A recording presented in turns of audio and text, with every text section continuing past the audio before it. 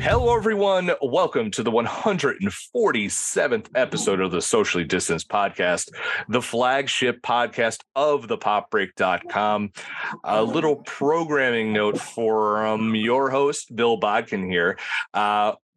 This will be our final solo The Last of Us episode because starting next week, it's just podcasts about Pedro. That's right. We are just potting about Pedro Pascal. We're going to do so much alliteration. It's going to annoy you to no end because we're talking about The Mandalorian Season 3, and we're going to be talking about the final 3 episodes of The Last of Us over the next 3 weeks. Then we will go into a regular Mandalorian season. So if you love the big daddy that is Pedro Pascal, we are your home for all things Pedro going forward until, I guess, Easter time, guys. So enjoy all the daddy talk.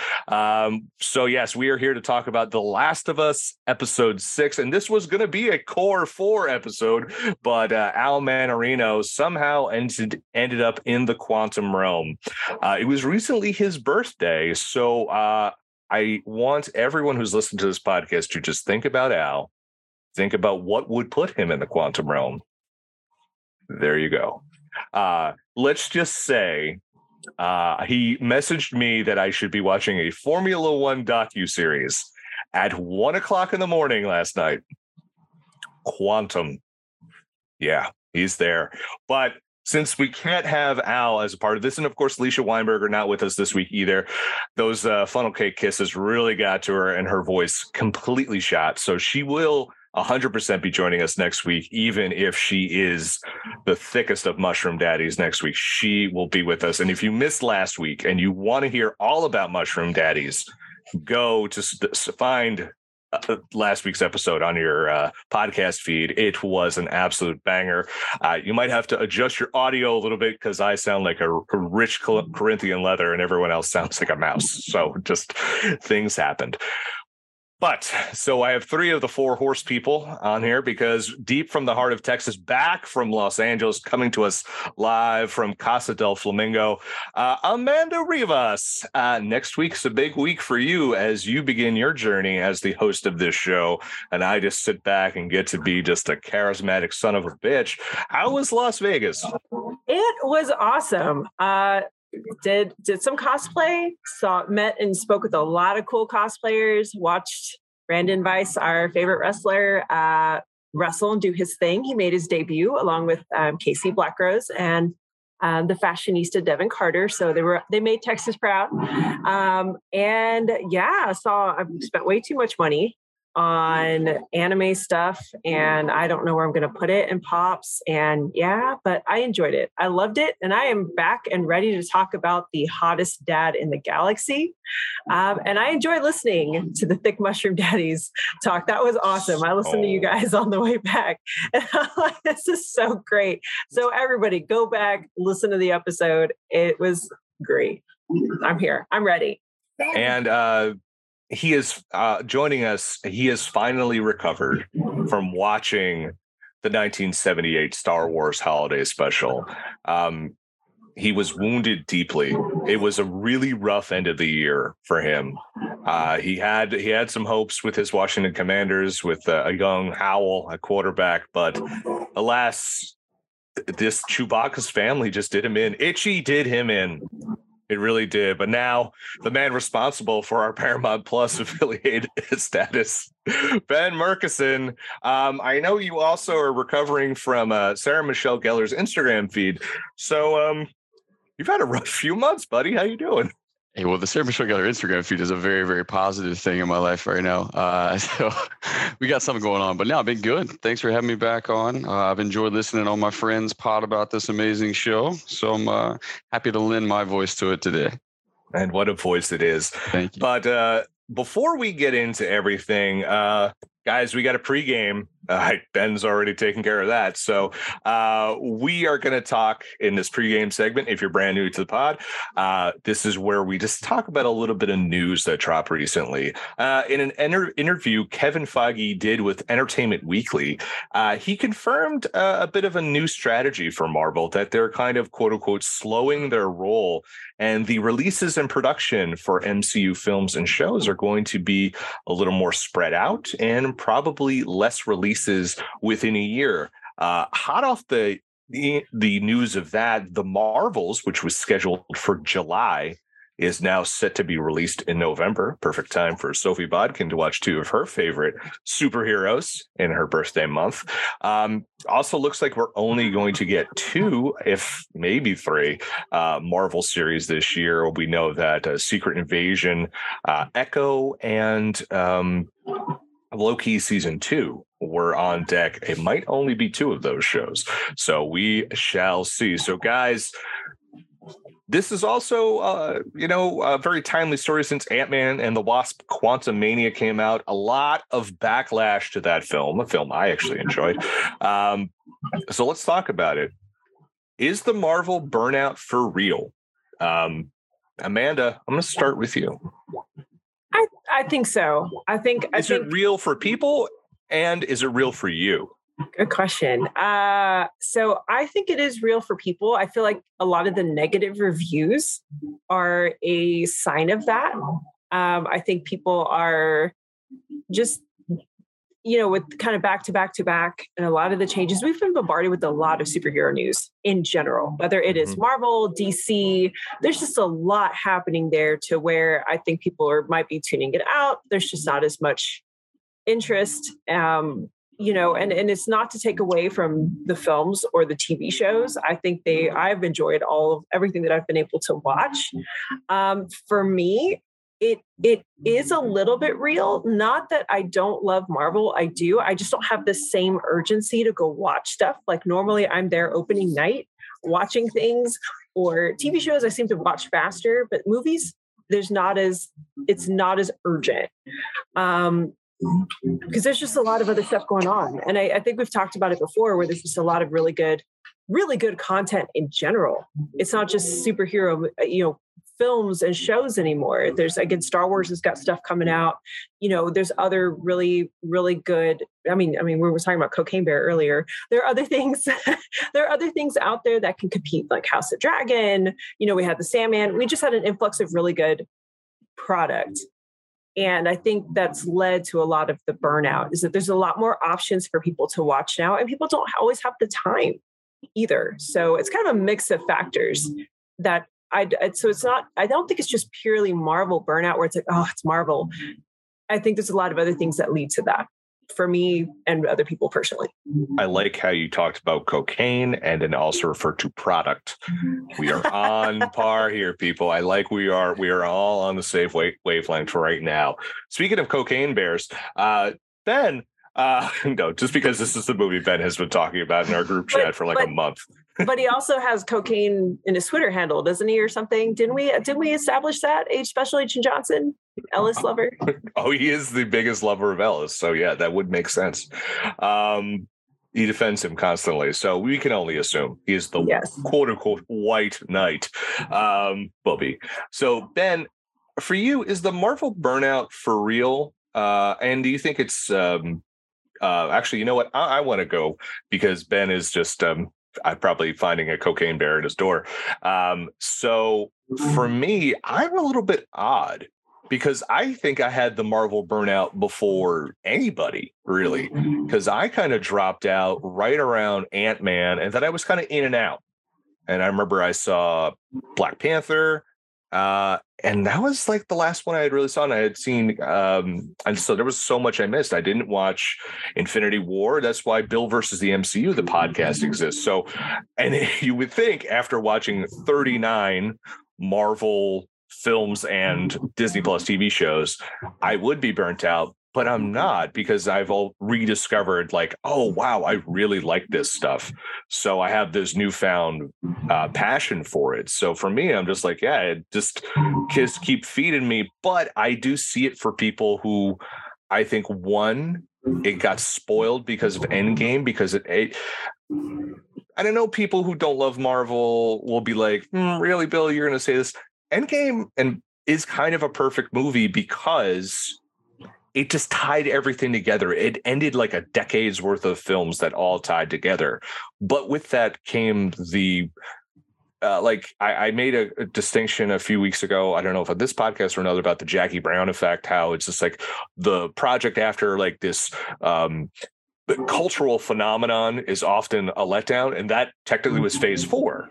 So it's like not everything is going to be, I'm sorry, Endgame. I didn't mean Infinity War, although Infinity War is pretty perfect too. Endgame, we have the hangover of that. So phase 4 is the Jackie Brown of the MCU, because everyone's like, it's not Endgame. And I think that was the spoil of it, that at one point everyone's like, every film has to be Endgame or on that level, or I'm overwhelmed, like I was, of everything is so tied together that I have to watch everything. I miss this. I don't give a shit. I want to do that. And let's face it, Marvel rushed a lot of let's use the word product out there in order to, just like we've seen New Jack City, you dilute it in the factory. Nino Brown, guys. I mean, we could do a whole New Jack City podcast if we wanted to, just on the soundtrack alone. New Jack Hustlers, Ice-T, come on. It's fantastic. But I digress. Is that there was a lot of stuff that was rushed due to COVID, a lot of stuff shuffled around. So I think like some of the quality actually was diluted and it wasn't as great. So people kind of got burnt out about that. I mean, if you watched Moon Knight, wasn't that good, in my opinion. Well, I also think too that, and your point too is now with COVID over, everything's out. Yeah, there's that, but then also I think too that I just popped in my head. I'm sorry about that, but that for those of us who were early in the journey, which is I think there's quite a few people, you got used to the actors that were there, and so there was a lot of expectations. You grew up with the set of actors in the film, and the films and the series and whatnot, and then now people are switching out, and I think that's part of it too. Is you don't have the Robert Downey Jr.'s. Chris Evans. I mean, luckily we still, thank goodness for me, Chris Hemsworth is still here. The only blonde I will ever love other than Edge. WWE reference. Thank you, everybody. It's atrocious though. Yeah. Come on. I know, but still I think a blonde, long hair. Anyway, but yeah, I feel like that was also a challenge, is that you have new faces that are not necessarily the big box office draws. And maybe that led to it as well. But I think Ben may be good to go. Our White Knight, our movie. Buddy. Yeah, I feel like I missed a perfect transition into talking about Cocaine Bear there because my signal dropped out, and so that's a shame. But yeah, I should be back. And all I was going to chime in and say was that I do feel like right now, I can't think of the last time there wasn't a Marvel movie or a show that was currently on TV or in theaters, and multiple, at the same time, the majority of the time too. It doesn't seem as bad, I guess, for me, because I'm not one that typically goes to see Marvel stuff in theaters. I tend to wait until it comes, and is available to me for free. So it's a little bit more spaced out. I kind of watch it when I want to watch it. But if you're new and you're trying to step into this world, it's got to feel daunting as hell, knowing how long they've been going on. And if you're one of those people that wants to see things from the beginning, so you get all the ties and the connections and all the after credit scenes, all that kind of stuff, there's a lot to sift through, which Bill, you obviously know very well because you've had to do this entire thing with the Bill versus the MCU. So, I mean, with something like Star Wars, there's a lot of Star Wars movies, and as of recently, there's a lot of shows. But if you ignore the animated piece of it, which we don't want to do because that would break Amanda's heart, we would. You could get through all the live action stuff within like a month if you really wanted to push it. So, there's a lot. Years and years and years between. Yeah, and I think the absence makes the heart grow fonder a little bit. Like we have to wait like years in between films. And then typically there's a reason why like premiere episodes of shows are so huge as far as the ratings. Cause when Game of Thrones, for example, comes back on after it's been off the air for 2+ years, you're like, holy shit, it's finally back. Thank God. I'm so excited to watch this. Whereas with Marvel, like, you're getting the next movie down the pipeline, like a few weeks later, this is the release schedule. You're getting something every like 2 months. So it's vastly different. Okay. And Ben, you kind of answered the next part of it, was the spacing probably is the same. That Bob Iger seems like a smart guy. But the spacing is probably the best option for them just to make that heart grow fonder. Because if you're doing essentially 2 properties a quarter, a show and a movie, that's a lot. And that's a lot to get fall behind on. And it is daunting. And for me, years ago was extremely daunting. And that's why I just gave up on it. So I think it is smart that they're going to do that. But I do think for those who have not seen Ant-Man and the Wasp: Quantumania, I would say it's a very different film.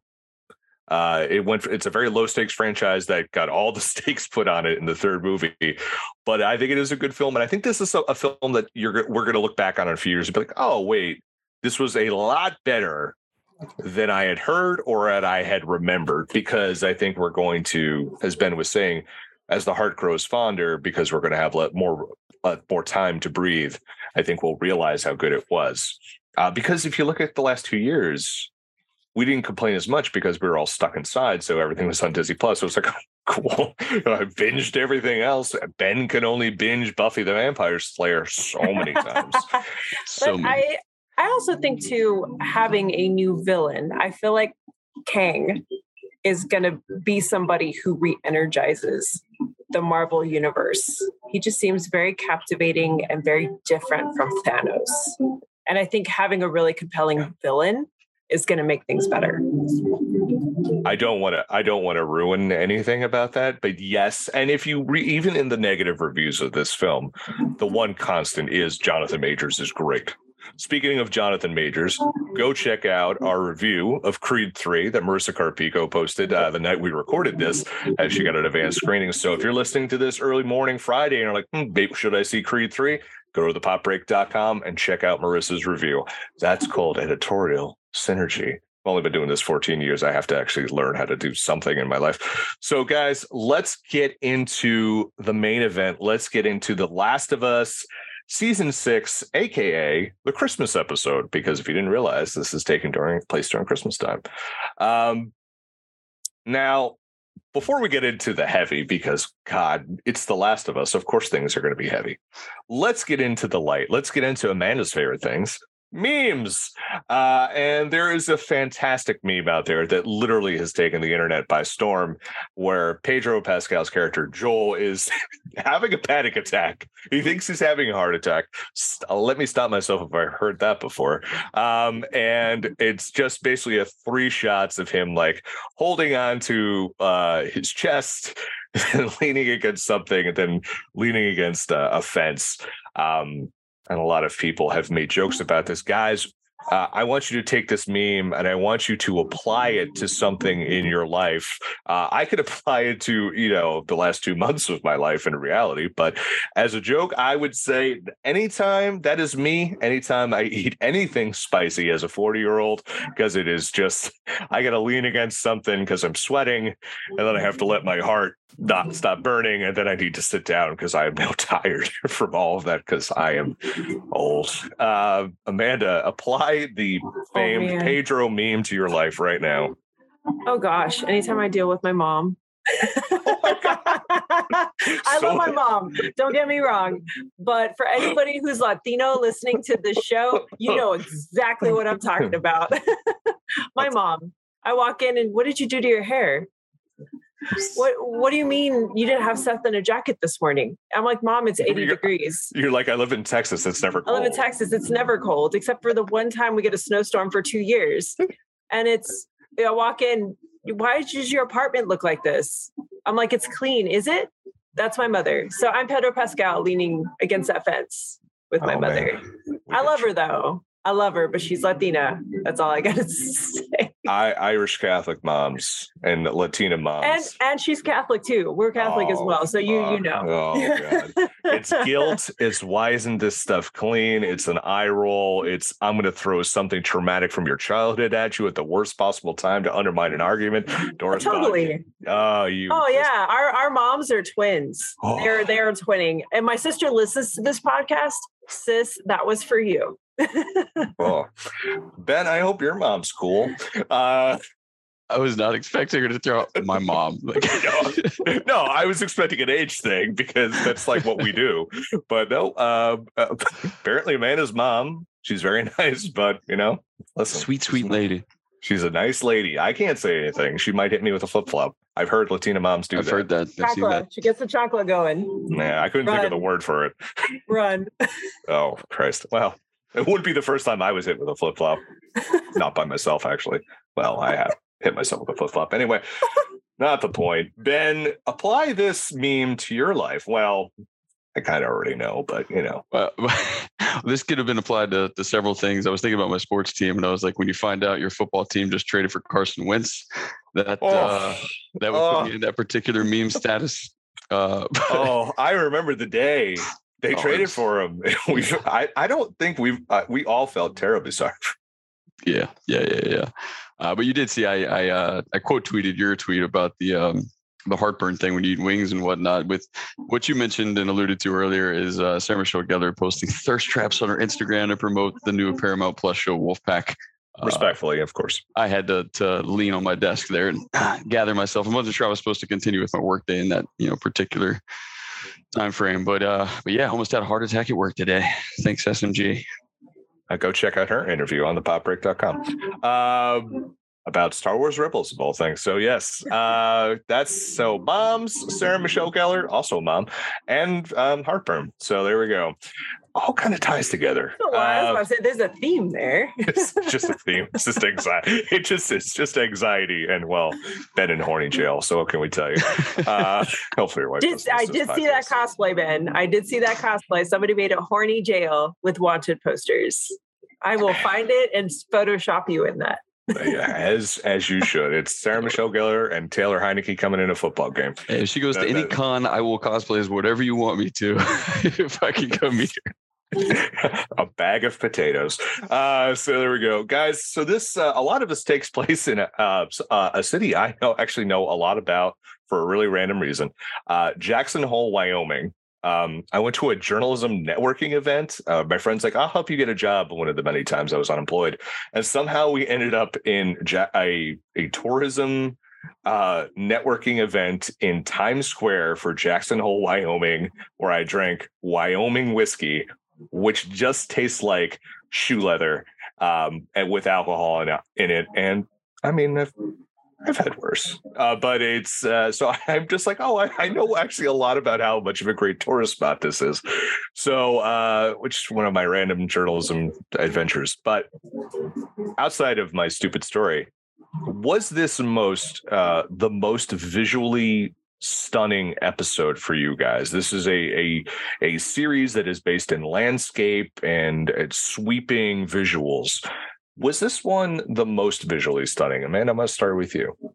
Oh, yes. I loved it. I just the panning of like the river and just the dam. I think it was even the cabin, just the walking up to the cabin with my new favorite couple.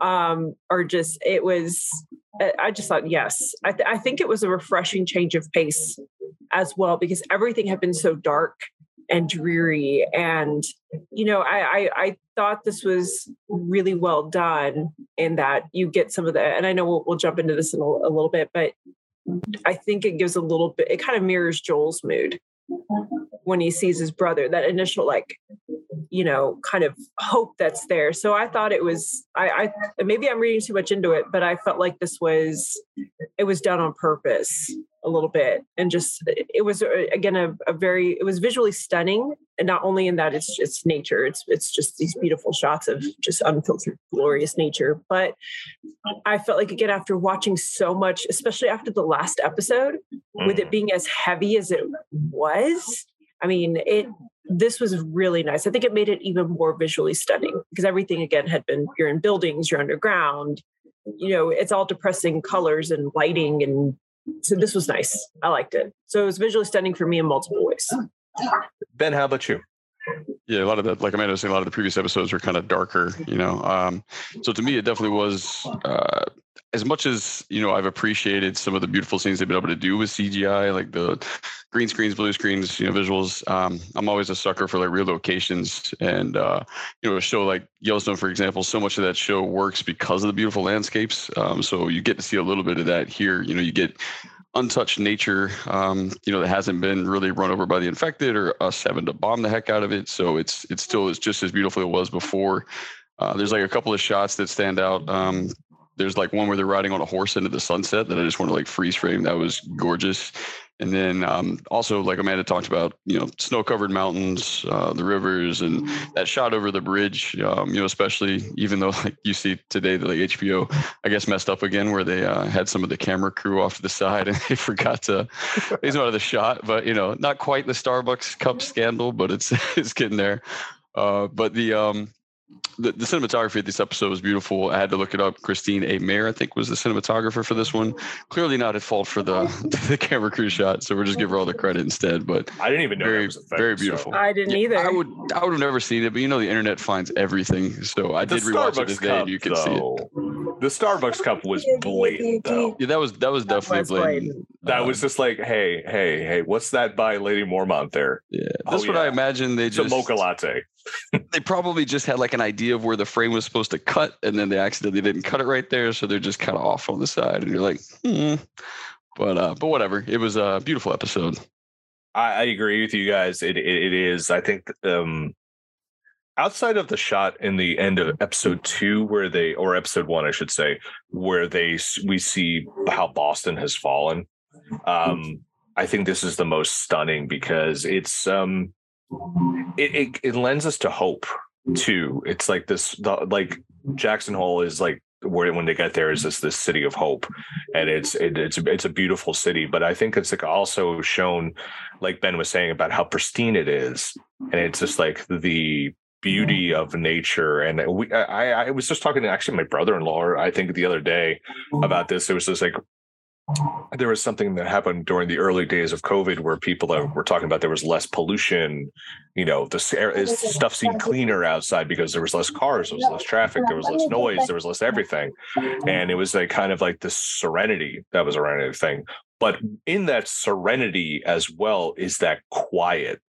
And we've seen quiet throughout the series, but it really lended to the suspense of the barren nature of it, because the couple, one of them played by Graham Greene, like a famed character actor. You might have seen in Die Hard with a Vengeance. You might have seen him in Thunderheart. He's been in a ton of stuff. He's been voiced in a number of cartoons as well and animated projects. Talking about this river of death. So you're waiting for this river to appear, and just this haunting silence, and you're waiting for something terrible to happen. When they're crossing that bridge, you're just like, they make a sound, everything is gonna go to shit, because that's what we've been trained for. But instead of things going bad, we're now confronted with the moral crisis of Joel, and how he's now has to kind of face his fears as a protector, but also face the reality of his brother and the sins of his past. So I think it's a pretty interesting juxtaposition. When I was talking with with Alex, our buddy, who is often on our podcast, he's our director of our podcast network we have here with Pop Break. He's not the biggest fan of a lot of stuff in this episode. And one thing he pointed out to me, he's like, he really felt like the emotional journey that Joel had when he first meets Tommy, where he's so excited to see him, and then he's super standoffish. And then from the standoffishness, he's like a surly bastard to him when he announces he's going to have a kid. And then he's crying and just emoting and just like, just basically having a panic attack talking to his brother. When Alex and I were talking, he says, this doesn't feel earned. This feels like this is everything is happening way too quickly. We pushed the fast forward button on everything. We injected the nitro right into the heart of this emotional journey, and it doesn't feel earned. I want to get your guys' opinion on that, because Joel goes through the gamut here.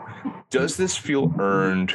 Does this feel natural? Or do you think this was kind of sped up for speeding up sake? So Ben, I want to start with you with that. Yeah, I mean, I think he's right. Their whole reunion, including like the joy of him finding his brother, and then you get, like you were talking about, the jealousy and betrayal that I think he feels when he's talking to him in the bar, and then you get the breaking down, really honest moments after, and all that kind of takes place within really 30 minutes of the episode. It's not even spaced out over the entire episode, so it does feel a little bit rushed. And I think this whole thing was. The whole show basically is Joel getting the wheels in motion, trying to go find his brother. It stemmed from him trying to locate his brother. And then he gets there. He's lost the only other person that he's cared about, in the process. And then it just seems like they would have wanted to stick around for a few more days, even if just to take advantage of like their newfound like house that they were given and all the, the stuff that they haven't had for a while, just to rest up before they're going to start their journey again. So the only thing I could figure is that he needed to get her out of there quickly, afraid that somebody was going to discover, her arm or something. But it's winter. She's keeping a coat on. Like, I think it could have been okay for a couple of days. I definitely would have liked to have seen it play out a little bit longer. But, almost every episode is, felt rushed a little bit because we kind of fall in love with these characters and then they're pulled away from us really quickly. And that kind of happened again with this one. But I agree. You're trying to cram a lot into a short window here. Amanda, what do you think? This is probably one of the questions I thought about a lot because, at first that was my initial thought was, well, it is very rushed that he's going through this cycle. But then thinking about it, Joel has held in his emotions the entire time. You never saw him cry, really like just let go about losing Tess, about, surviving, you feeling sick, surviving clickers and, seeing two people get shot in front of you. And, the shock of finding Ellie there's potentially a cure. There's a lot that's there that he's been holding in. And I think sometimes when you see somebody and you're like, oh, blessed relief, like I got to my mission. I'm so great. I'm so happy my brother's alive. And then it's, wait, you can't help me? What do you mean? Like, I can't get this unloading? Like, what's going on? I think a lot of that came out with just Joel, again, already letting out emotion. I feel like in a lot of ways people would, if you've gone through a lot of trauma, you let it out, you feel safe to let it out. And then you run all the other emotions of, well, again, I really feel like Joel was looking forward to having someone help him. And having his brother, and they could take Ellie together, and they could, there's somebody to share the load. And then you find out, well, what do you mean you got married? What do you mean you're gonna have a baby? What do you mean you can't help me out? What's going on here? Like, I'm old, I'm hurting, I feel sick. I don't think I can do this. Just like his whole, I totally, I think all of that made the scene, which I know we'll talk about it, but just his moment of panic and anxiety where that all comes to the surface, feel to me, even though it kind of seems rushed, it still felt organic, because I think when you let out in any kind of emotional release and you've pent that much in, you're going to get that flood of emotions out. And so, I think this episode, I feel like, even though, yes, I know the opinion is that it's rushed, I feel like it was actually a little less rushed than some of the others. Because, there is this sense of urgency of we have to get her out. And I think the urgency honestly came from Tommy's part a little bit, because he's wanting to, okay, well, I'll help you, but I need to get her out, hopefully so I can get back home.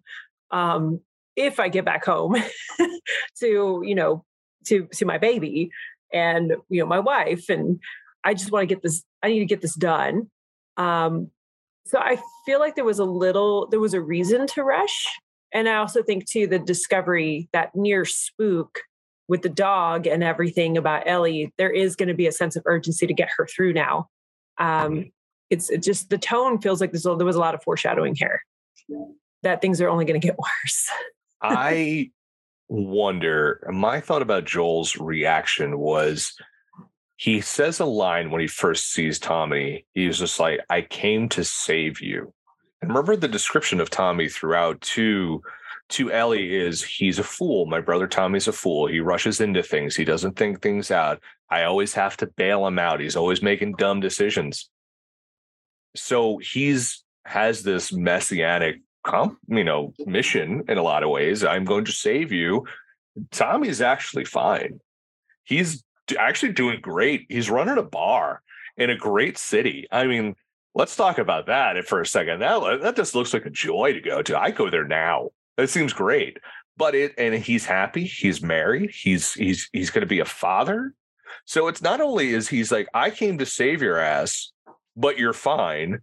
I don't have a kid, but you, the guy I've had to clean up for my whole life, you get to live this happy life where I have lived for God knows how many years in kind of essentially squalor and essentially just being like a feared criminal figure. And I've come to rescue you because I know you're a screw up and you're fine. And you don't tell me you're fine. You don't be like, hey, dude, I'm good. Or, hey, Joel, come live with me. Come see me. Come start anew here. It's because he sees that his wife, Tommy's wife, is like, oh, I know you're a bad guy. Well, so I feel like there's a lot. He was pissed off that it was just like, how dare you have a life without me? How dare you take the life I was supposed to have or I deserve? So I think that's why that standoffishness comes. But Alex and Ben, you guys are right. It's just like this episode like deserved 10 more minutes. And I think maybe that anxiety of Joel kind of because maybe he didn't want to be complacent. Maybe he didn't want Ellie to want to stay there. Like we could have had that build up there. But I think the one thing that really works is that Pedro Pascal's performance, especially in that breakdown scene, is so great because it's something that, many of us can relate to. And in this, it's at times, it's just he's just pouring out what he feels. And we finally get like these little hints from Joel that we've had forever. We now he fully verbalizes it to everyone. Well, let's move on to a much more happy topic. Jackson Hole, Wyoming looks like an awesome place to be in there. Guys, what would you be doing if you were in that community? Because I would be running the Tipsy Bison. That's not even a question. Ben. Yeah, I mean, for me, I didn't get a chance to see all the options that were available to me, but I did see there was a movie theater. So I'd, of course, want to go through and be the one that's running the movie theater and deciding what we're going to watch. Maybe it's Dumb and Dumber, again tonight, but I get to choose. I'm not sure. They have the good It is a Rocky Mountain movie. Yeah. I mean, I'm not sure what their selection is. It may be like the same 3 titles over and over again, but hopefully not. But yeah, I mean, that seems like the best job. I'll run the whole theater. For anyone wondering, the film they were watching was the 1970s Richard Dreyfuss comedy drama, The Goodbye Girl. Amanda, what would you be running in that town if you were hanging out there? Well, hanging out, definitely Tipsy. I'd be like, I'm going to get my drink and I'm going to go to the movie theater and support my friends' businesses. But really, I feel like I'd like to be a tour guide, like helping people get settled and setting the tone like, hey, welcome, you're here, you've survived. Yes, you've seen some shit. Congratulations, we didn't kill you. Exactly. Hey, we didn't shoot you. Yeah, you survived. You're here. But yeah, like helping people get settled, especially like people with kids, especially with all the trauma you're sure they've seen. Yeah. I really feel like that's just me. That's something I've always, I'm always the person that if I see like a little kid or like somebody in trouble, that's just in my nature. And so I feel like that would actually be a good job of helping people get settled, get situated. Hey, how you doing? Like just helping them feel welcome, like the greeter, I guess. You're a nice lady. That's why. Ben just wants to play movies and I just want to get people drunk. It's our own ways of greeting people. See, now, I would direct them to get drunk over there. I would support your business. I know a place to go and I know where you can watch a great movie. Apparently bacon is coming soon. So yay. That was a big selling point for Tommy. He really wanted to get into the pork belly industry. He did not want to go sell it. He did not want to go to the University of Colorado. But one of the other questions I have is about leaving that area. Do you think Joel really wanted to leave to help save the world, or is it just he couldn't hack it because of he was jealous, or he was just like it just didn't fit? Well, Amanda, what do you think of that? Oh man, that's tough because I feel like if Tommy needed him, I feel like if he didn't have Ellie, I think he would have stayed. I and, you know, have been happy with his brother and kind of, again, just assumed their normal role of, you know, again, you brought up a great point with that messianic kind of complex thing. You know, it's, well, we're going to assume that our lives are going to go on like usual and everything's going to be fine. And I feel like, Bubby, I will fix the TV in a minute. Okay. I know his Xbox just was like, nope, we're done. But yeah, I feel like Joel would have stayed if it weren't for Ellie and his promise to Tess. And if Tommy needed him, he would have stayed. I think if he saw Tommy as he was, or as he is, independent on his own, I don't know if he would have stayed. I don't think he was ready to change or give up that part of his life, that kind of that edgier part. I think he just a sense of in Joel that he needs to be needed or wanted. And I think when you don't feel that way and you're not ready to settle down, you're not going to plant your roots. Ben, what do you think? Yeah, I think it's definitely just his pride and like his emotions that got the best of him that were, you know, causing him to leave a good situation. Obviously, because of Ellie, he, you know, feels the responsibility that he has to complete this task. But I would think that the idea would be to come back, you know, hopefully, like if all goes well, then you can kind of travel back and he would stay there. I think Tommy did say you've got a place here, you know, when you get back. And so I think his intention would have been to come back. If it's me, I'm definitely not leaving the safety and comfort of those walls. You know, I will figure out a way to radio a Firefly, tell him to meet me somewhere 20 miles away, blindfold him, bring the scientist in, let him do their thing. But I'm not leaving. We'll work it out a different way. One question that I talked to both Alicia and Kelly about, or before we get into the final scene of the episode, is is this show bordering on misery porn? And we all said no.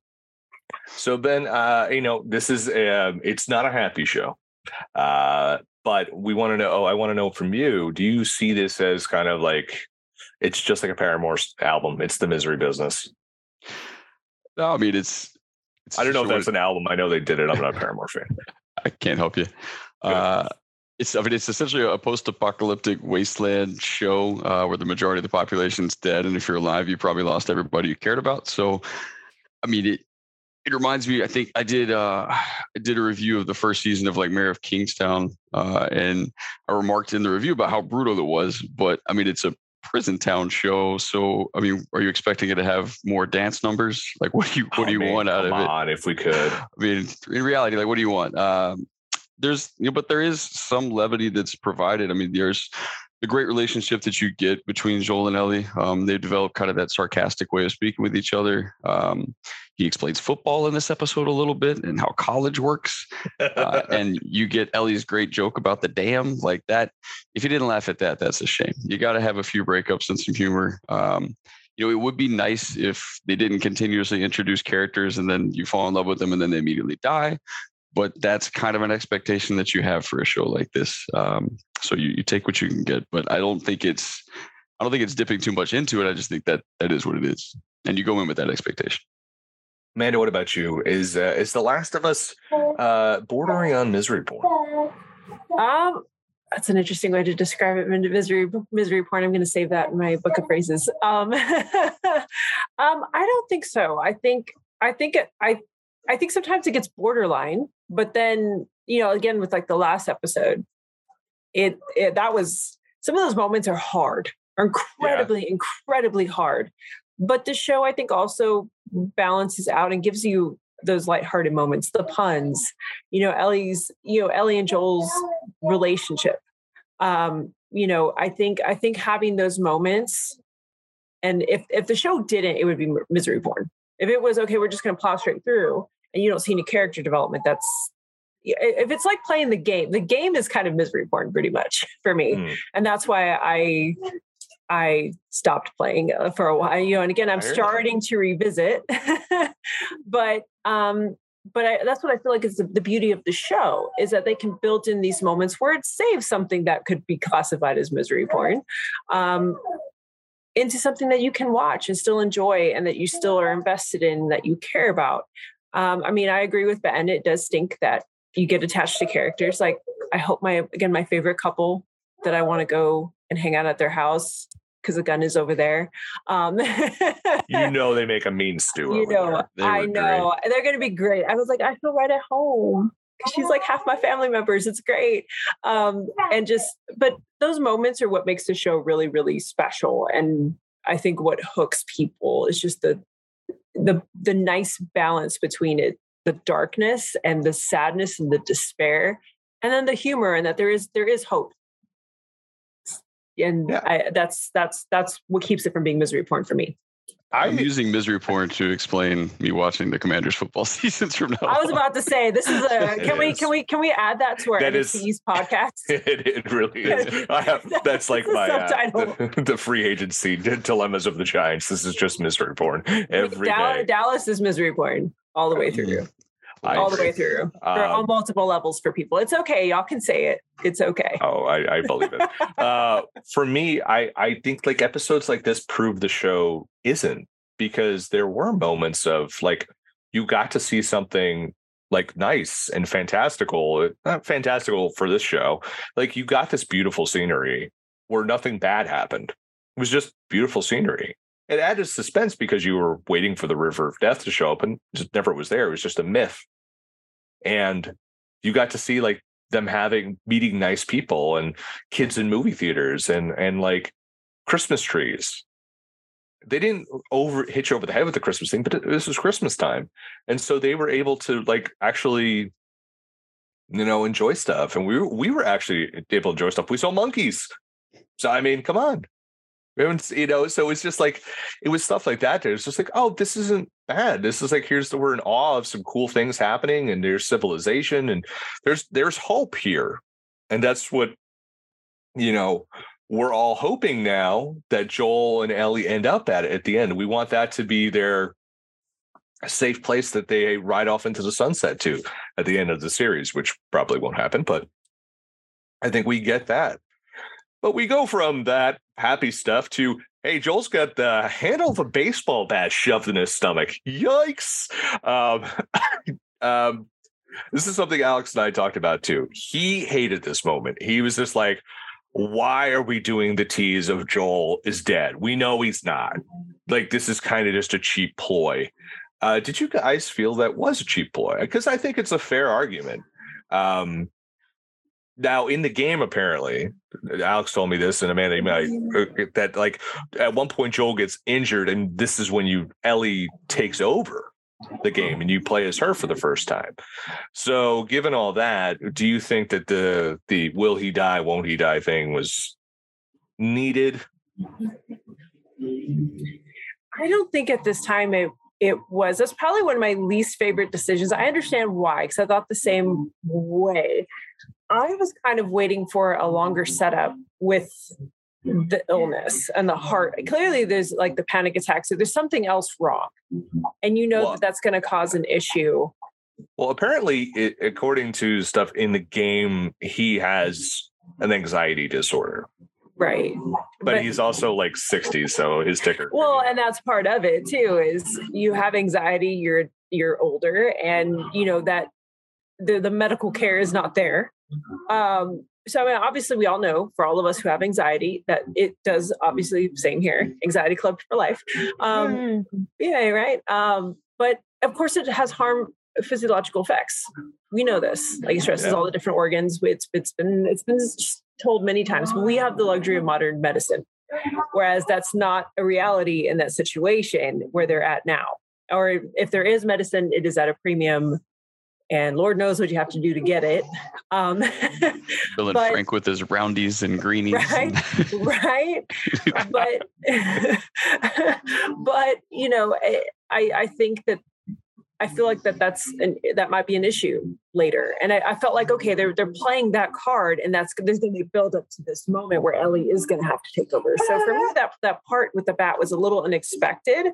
And I was kind of hoping that she either pulled somebody or that it would go past that moment. Or even just, I would have been okay if it, I guess, like cliffhanged, like with him, just a shot of him looking super pale on the horse and then there. The whole him falling and her like, hell, kind of just like, don't leave me. I didn't really care for that. I understand why they did it, but I did feel like we could have stopped it at a different point to keep it from feeling a little cliche.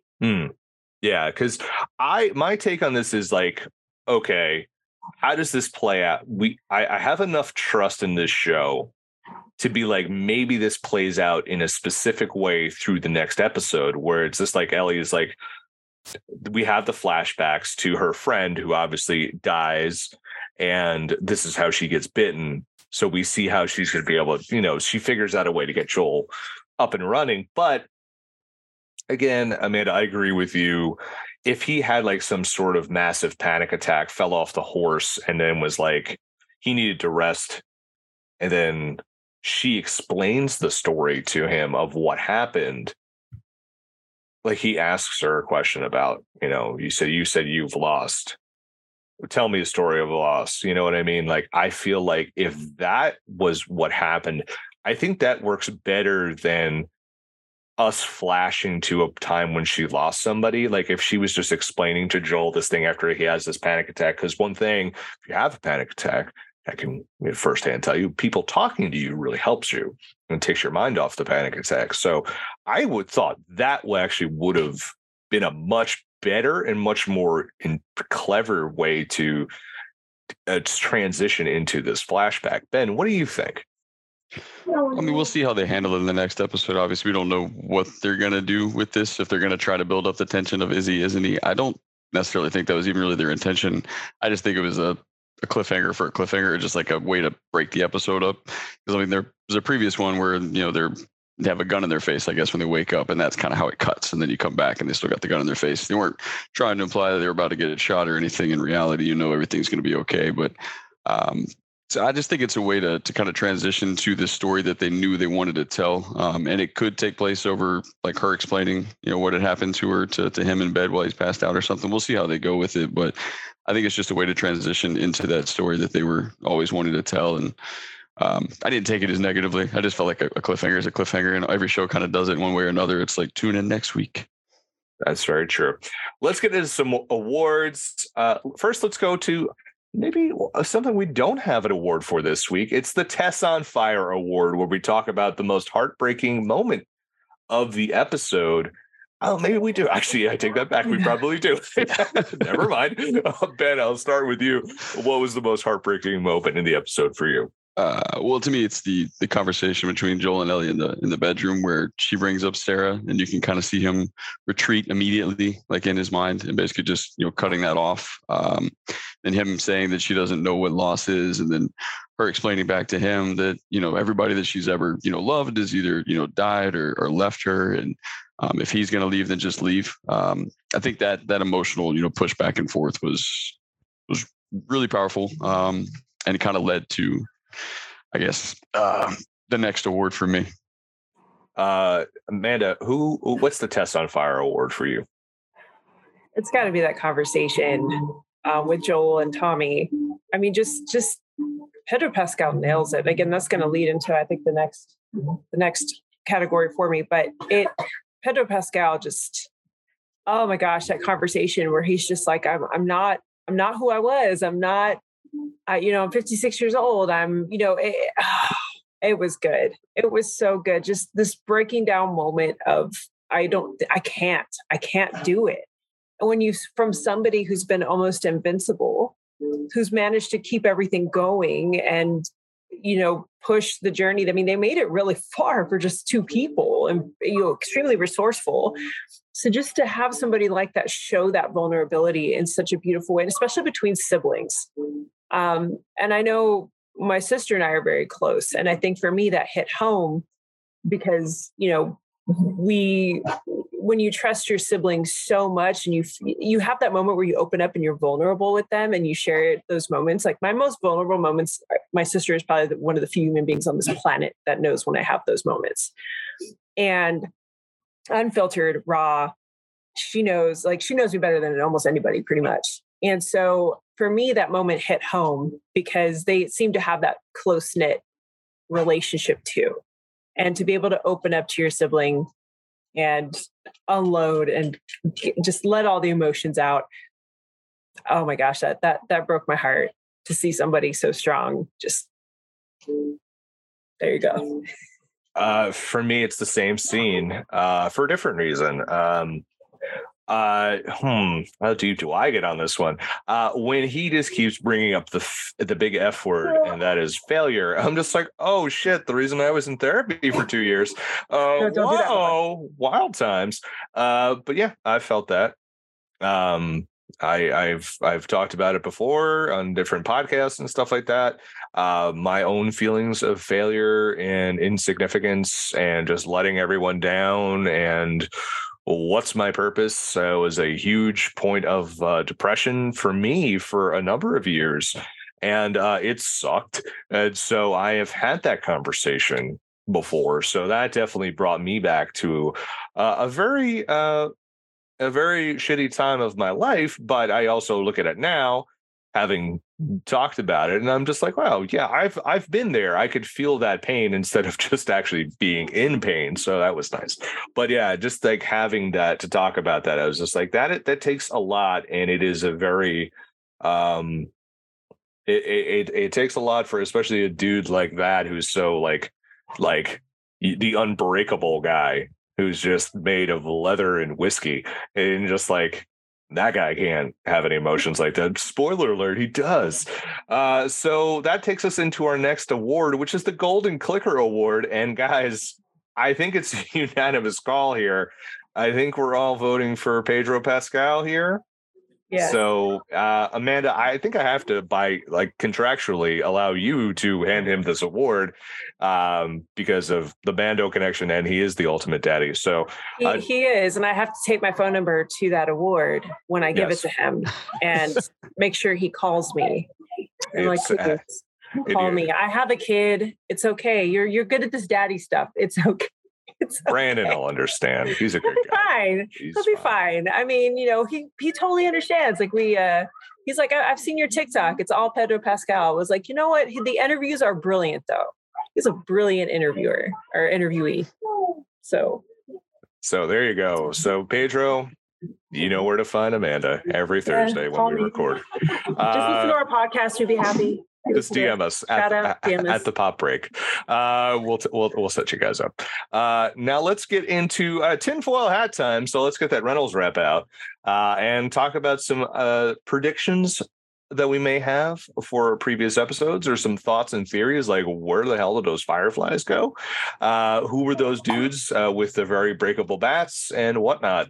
Ben, I want you to wrap your perfectly coiffed hair in Reynolds wrap here and tell us what you think is going to happen in the future. Any theories that you got? Well, I'm not a gamer, so I have no knowledge. Okay. Yeah, it's all right. We're in that regard. I mean, my basic theory is that we're going to meet some more characters we're going to fall in love with, and they're going to die, probably brutally. That's a pretty safe assumption. I mean, what was weird is I wasn't even really following along with the fact that Pedro Pascal, like we're giving him the award, like we're getting to see him falling asleep on watch, or getting stuck up on by another guy. I wasn't really thinking about that as him deteriorating, but then we see obviously the heart condition kind of sneaking up. So I'm interested to see how that's going to play out. But that was kind of like a new thing for me in this episode. He had to actually verbally explain it to me for me to understand like why he had a fear of failure, as you were talking about. So that's going to play out. I think we kind of talked a little bit about what we think is going to happen in the next episode, with potentially him being nursed back to health and whatnot, and she's explaining what happened to her. So we'll see that. Somebody mentioned that there's like cannibals in this world, right? So I'm thinking maybe the people that were at the hospital might have been that. So I'm not sure if the scientists got away, if they got eaten. That sounds bad. Yeah, those baboons were ominous, though. Like the random monkeys. They just seem mischievous. Do they though? You can hang out with the monkeys. The scientists turned into monkeys, right? Bill already explained that. They're already monkeys. For me, I think it's gonna be a tough one, man, because I think there's a few people who've been cast in the show we have not run into yet. So I think we'll run into them shortly. I don't think they ever get back to Jackson Hole. I really, really don't. I don't think there's any happy ending for at least one of them. Definitely not this season. Maybe at the end of season 2, or a bonus question for you guys coming later about maybe subsequent seasons. Yeah, I don't have any distinct theories right now because I think we're just going to see what happens with Ellie, and it's going to reveal a lot more about her than Joel understands. So, Amanda, any tinfoil hats here? The dog was actually the guy who crawled through the sewer in WandaVision. Well, I think so. That's my long, shitty WandaVision theory I had. Like, so remember the dog that's killed in WandaVision? So I thought it was the beekeeper, the guy who crawls through, somehow turns into the dog, or like one of the agents turns into a dog. That's awesome. Al also thought like the delivery guy with the shaggy haircut was Mephisto. So we had every goddamn theory going, and we were so wrong all the time. That's the best part about WandaVision, though. You have all these theories, and some of them are great, and some of them are a little out there. Worst. Yeah, ours were terrible. It's okay. And what theories do you have here? So I think I feel like the girl that Ellie and the internet is buzzing about that too, with the girl that Ellie tells to mind her own business, basically, that girl might come into play. That's the internet's theory. Again, I think she has some relevance to the game. I need to read more upon that because I haven't played that far. But so I feel there's a lot of foreshadowing. I feel like where Joel and Ellie are going to run into somebody that is not going to have a good reaction to Ellie's arm. I feel like Ellie's arm is going to get seen, and you're going to see either somebody kidnap her or somebody try to harm her because of it. I feel like they've been able to explain her. And she's had near misses, especially like with the dog, or like she's had these near misses with her ability to her immunity. And it's all been fairly positive, and hopeful. I feel like we're going to see more of a negative connotation to it at some point, or negative reaction to it, where, again, it's life-threatening. So I think Ellie's immunity is going to cause some more issues down the line. I have one. Here's a question for you guys. Do you think Tommy spills the beans? I wondered. I feel like he might spill. I don't think Tommy will spill it intentionally. I feel like Maria would. So he'll tell Maria, and then Maria just blabs it. Somehow. That would be spilling the beans, yeah. Beans are everywhere. And I feel like somebody's going to spill the beans. And I felt that moment with Tommy too, where he was just kind of, but kind of pulled it. And I'm like, we all know. It's you got to keep it from your spouse. We all tell our spouses. Yeah. Everyone's like, don't tell anyone. I'm just like, I'm definitely, like, you just have to assume I'm telling my wife. Just assume. Now, the nice thing about Brandon is that he doesn't pay attention to it. So it's really the secret is safe. So there you go. But that's the rule of thumb, is that significant other is going to know. So I feel like it's going to get out, and I just feel like there's going to be some negative repercussion, more so for Ellie down the line. And I think we're going to hopefully find out a little bit more about I think we're going to see a darker side and edgier side of Ellie. Again, because we have the whole mall flashback scene. There's all these things about her past. She handles a gun fairly well for being 14. Right? They did mention she was trained by Fedra, and I feel like hit that target. I know not with the rifle. Well, this is what happens when dictators come in. Their troops can't shoot. She's a stormtrooper. She's a stormtrooper. So, but I feel like that's going to come into play too. Maybe teased for season 2, but I feel like we're going to get some kind of teaser about her past. But I definitely think there's going to be a negative repercussion soon for her immunity. Before we get into my favorite name segment of all time, Al's wacky waving inflatable rating system, let's a bonus question for everyone. So it comes out today that Warner Bros. Discovery, who owns HBO, taking a bath, guys. It is financially is just things are bad. Things are not great. But I mean, do you think, given the success of this show, that this will span beyond a season 2, which we know they are booked for a season 2. Do you guys think this will be stretched out into a season 3 and potentially even further than that? Now, given the context of what I just said, it was just announced like literally before we went on air that Succession, one of HBO's prestige dramas, is ending this season. They are done. So they are not opposed to ending shows. But what do you guys think? Ben, you start us off. Do you think we're going to stretch beyond the 2 contracted seasons? Well, I assume a lot of that would have to do with, well, I don't know, I guess the actors, but I was going to say Pedro, but we don't know what's going to happen to Pedro after season 2 anyway. So I would think that they would certainly love to.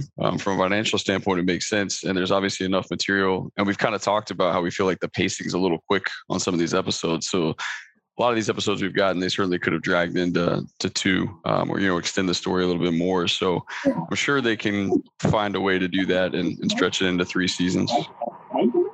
Amanda, what about you? Do you think we get more than just the 2?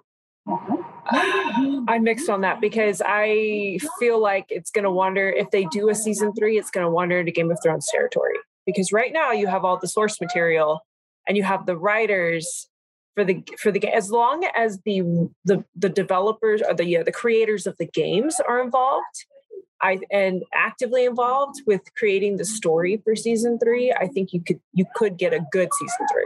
If they are not involved past season 2, then you're going to get a Game of Thrones scenario where it's, we're going to make up our own ending, and hopefully it doesn't make people mad, like the last, Game of Thrones did for many of us. But because there's only the 2 games, and I haven't heard of any word, and hopefully if somebody out there knows otherwise, please say something, but I haven't heard of a 3rd game in development. I haven't, I don't know of any. I want to say maybe there's another multiplayer game, maybe in the works that's in the Last of Us universe, but I could see a season 3 happening if they announce a new game.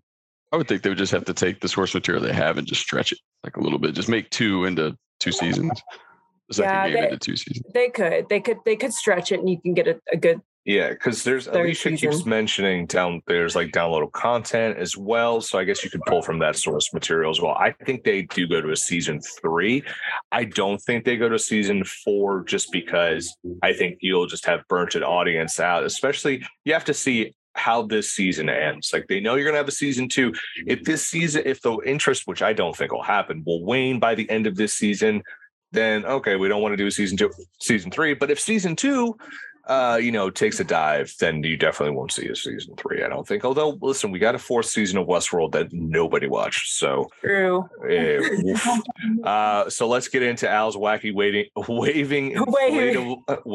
inflatables rating system. Let's do it on a scale of 1 to 10, possibly carnivorous monkeys.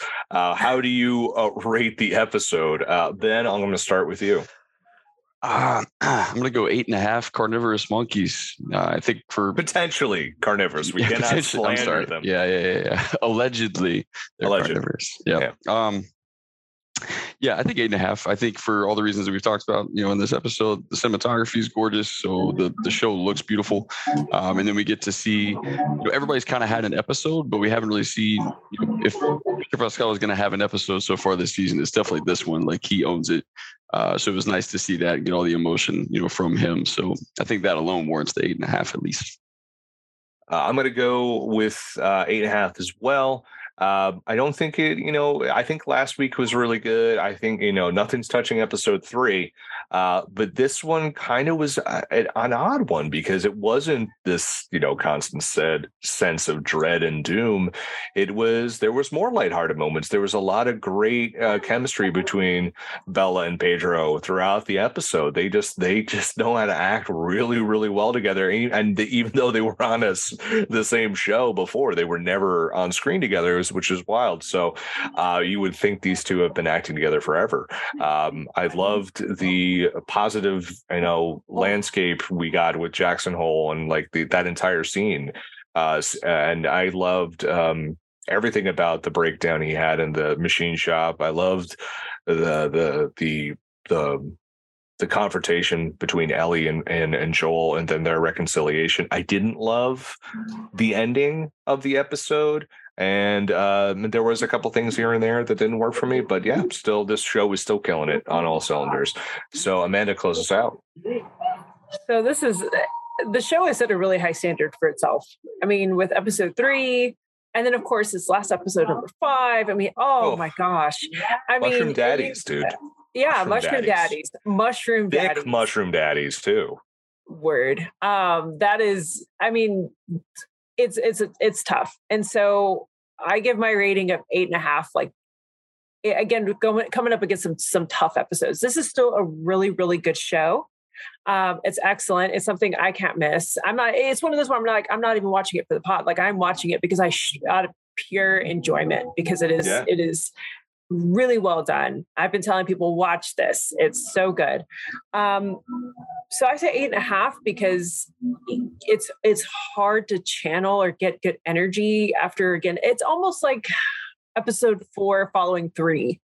It's still really, really good, but after a really solid performance by Henry and Sam, like that is, it's hard to follow.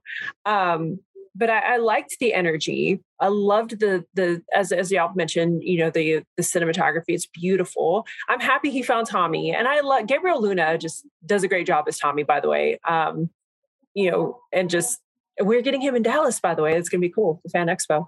Check out our interview with him when he was on Agents of S.H.I.E.L.D. on the popbreak.com. Yeah. So seeing him get to shine a little bit more is nice. And again, Pedro and Bella, they just continue to kill it. And but for me, I kind of, I guess, missed the emotional. Pedro provided it, but it would have been nice to have gotten more of an emotional connection from some of the other, maybe a little bit more from Tommy, or a little bit more like, I guess I'm kind of spoiled with some of the other characters that have appeared getting more of a moment. Sure. You didn't have your heart ripped out this time. I didn't have my heart ripped out, and I kind of got used to that.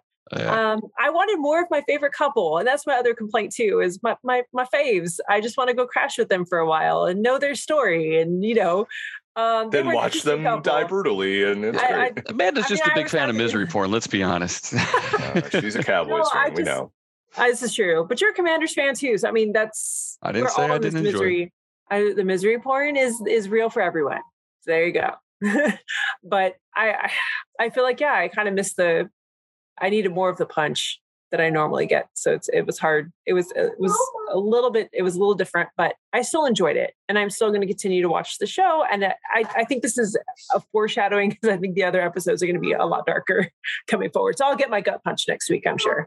Well, speaking of next week, guys, like I said at the top of the show, this is our final solo The Last of Us review podcast, because next week we break back into our boy Mando and our sweet baby boy Grogu. We are back. I believe Al will be out of the quantum realm, as his quote unquote Pym particles will be probably out by then. And then, we'll also be talking about that huge Last of Us episode 7. It's going to be a special edition for sure. So guys, let's close out the podcast. Let's tell people where they can find you on social media, and give us a pop culture recommendation for the week. Ben, you are our guest of honor. Tell us where people could find you on the internet, what you're writing on Pop Break, and if you got a pop culture recommendation. Yeah, at BD Merkson on Twitter and Instagram. Recent reviews of Paramount Plus show, Wolfpack, starring Sarah Michelle Gellar, obviously. Want to check that one out. But recommendations, another show I reviewed, 1923. Honestly, I would just say enjoy Harrison Ford right now, because 1923 is probably the best Yellowstone property that there's been. He's good on that show, but the show as a whole is fantastic. And then also he's in Shrinking right now on Apple, and that show is really good as well. And I'll have a review coming out for that shortly. So yeah, enjoy the Harrison Ford era that we're in right now. The Harrison Ford Assance. And don't forget, Dial of Destiny is just around the corner. And we'll be doing a whole Indiana Jones rewatch where Ben is going to convince me the Temple of Doom doesn't suck. It doesn't suck, but it's not that good. But Amanda, where can people find you on the internet? And what anime are you going to recommend for people this week? Well played, because I was going to recommend an anime. So, so I am at Amandalorian on Instagram. Right now, I am posting content from my Vegas trip, because it was my first time in Vegas, believe it or not. I have not been. Hold on, buddy, I'm almost done. Okay. I am, never been. in my years of life. And so here we are. I've been to Vegas, posting. I'm going to actually post with the cool cosplays. So I busted out my Star Wars Rebels version of Ahsoka Tano. And I am preparing now my Clone Wars one for this Comic-Con I'm going to be doing in June. So I'm posting all that kind of stuff right now. Pop culture recommendation. So I continue to recommend an anime called Buddy Daddies. It is really good. It is about two assassins that they wind up with a little girl. She's super cute, probably about 4 years old, after assassinating her dad during one of the jobs that they had to do. But nice. The irony, right? But they save her life. And it's just watching this bond between, she calls one of them Papa Ray and the other one Papa Katsuki. And it's just, and she's just as cute as a button. A lot of relatable adventures with kids. Very heartwarming, funny, and really good elements of drama too. So that's available on Crunchyroll. And then of course the other one I'm going to slide in really quick is Trigun Stampede. That one is excellent, you guys. For everybody who's on the fence I loved the original Trigun. It's available on both Crunchyroll and Hulu. This is darker, it's edgier. The animation is just gorgeous and continues to just give it a chance. You'll love it. I promise. As for me, find me on Twitter at Bodkin Writes, mostly a bunch of wrestling horror shit and stuff from thepopbreak.com. Most recently wrote about the brand new show, Marvel's Moon Girl and Devil Dinosaur. So if you've got kiddos, you would definitely love that show. It's actually really awesome. I have a couple other things in the works. Check out my latest podcast, Anchored in Asbury. It's an interview series. I just did an interview. It's on the Pop Break Today feed with the multi-instrumentalist known as Dana Y. Next month, I will be talking to the guys from Prestige Wrestling from the Pacific Northwest who are bringing a big show to Asbury Park's House of Independence. Of course, I'm also the Bill Neville versus the MCU podcast on the Pop Break Today feed. We just did Jessica Jones season 2, and in March we'll be talking about Jessica Jones season 1, and I'll be talking about Daredevil season 2 in March. As for this podcast, rate, review, subscribe if you can. And my pop culture recommendation, like I said at the top of the hour, it is Ant-Man and the Wasp: Quantumania. It's a lot of fun, but if you want something else, something fresh, something different, and you got 3 hours, go to Netflix and watch the Oscar-nominated RRR. It is one of the wildest friggin' movies you'll ever see. It's a musical, it's a period piece, it's an action film. It's got Elsa from Indiana Jones and the Last Crusade in it. Ray Stevenson. There's dance numbers. They throw animals. There's like heroic stuff. It's the most batshit crazy movie you'll ever see. It is a spectacle upon spectacles, and I cannot recommend it enough. RRR on Netflix. So, guys, next week, pack your party bags, people. It's going to be a large one. Mandalorian season 3 premiere, The Last of Us, the big emotional episode 7. We're going to be talking about all of it, and I'll see you guys next week.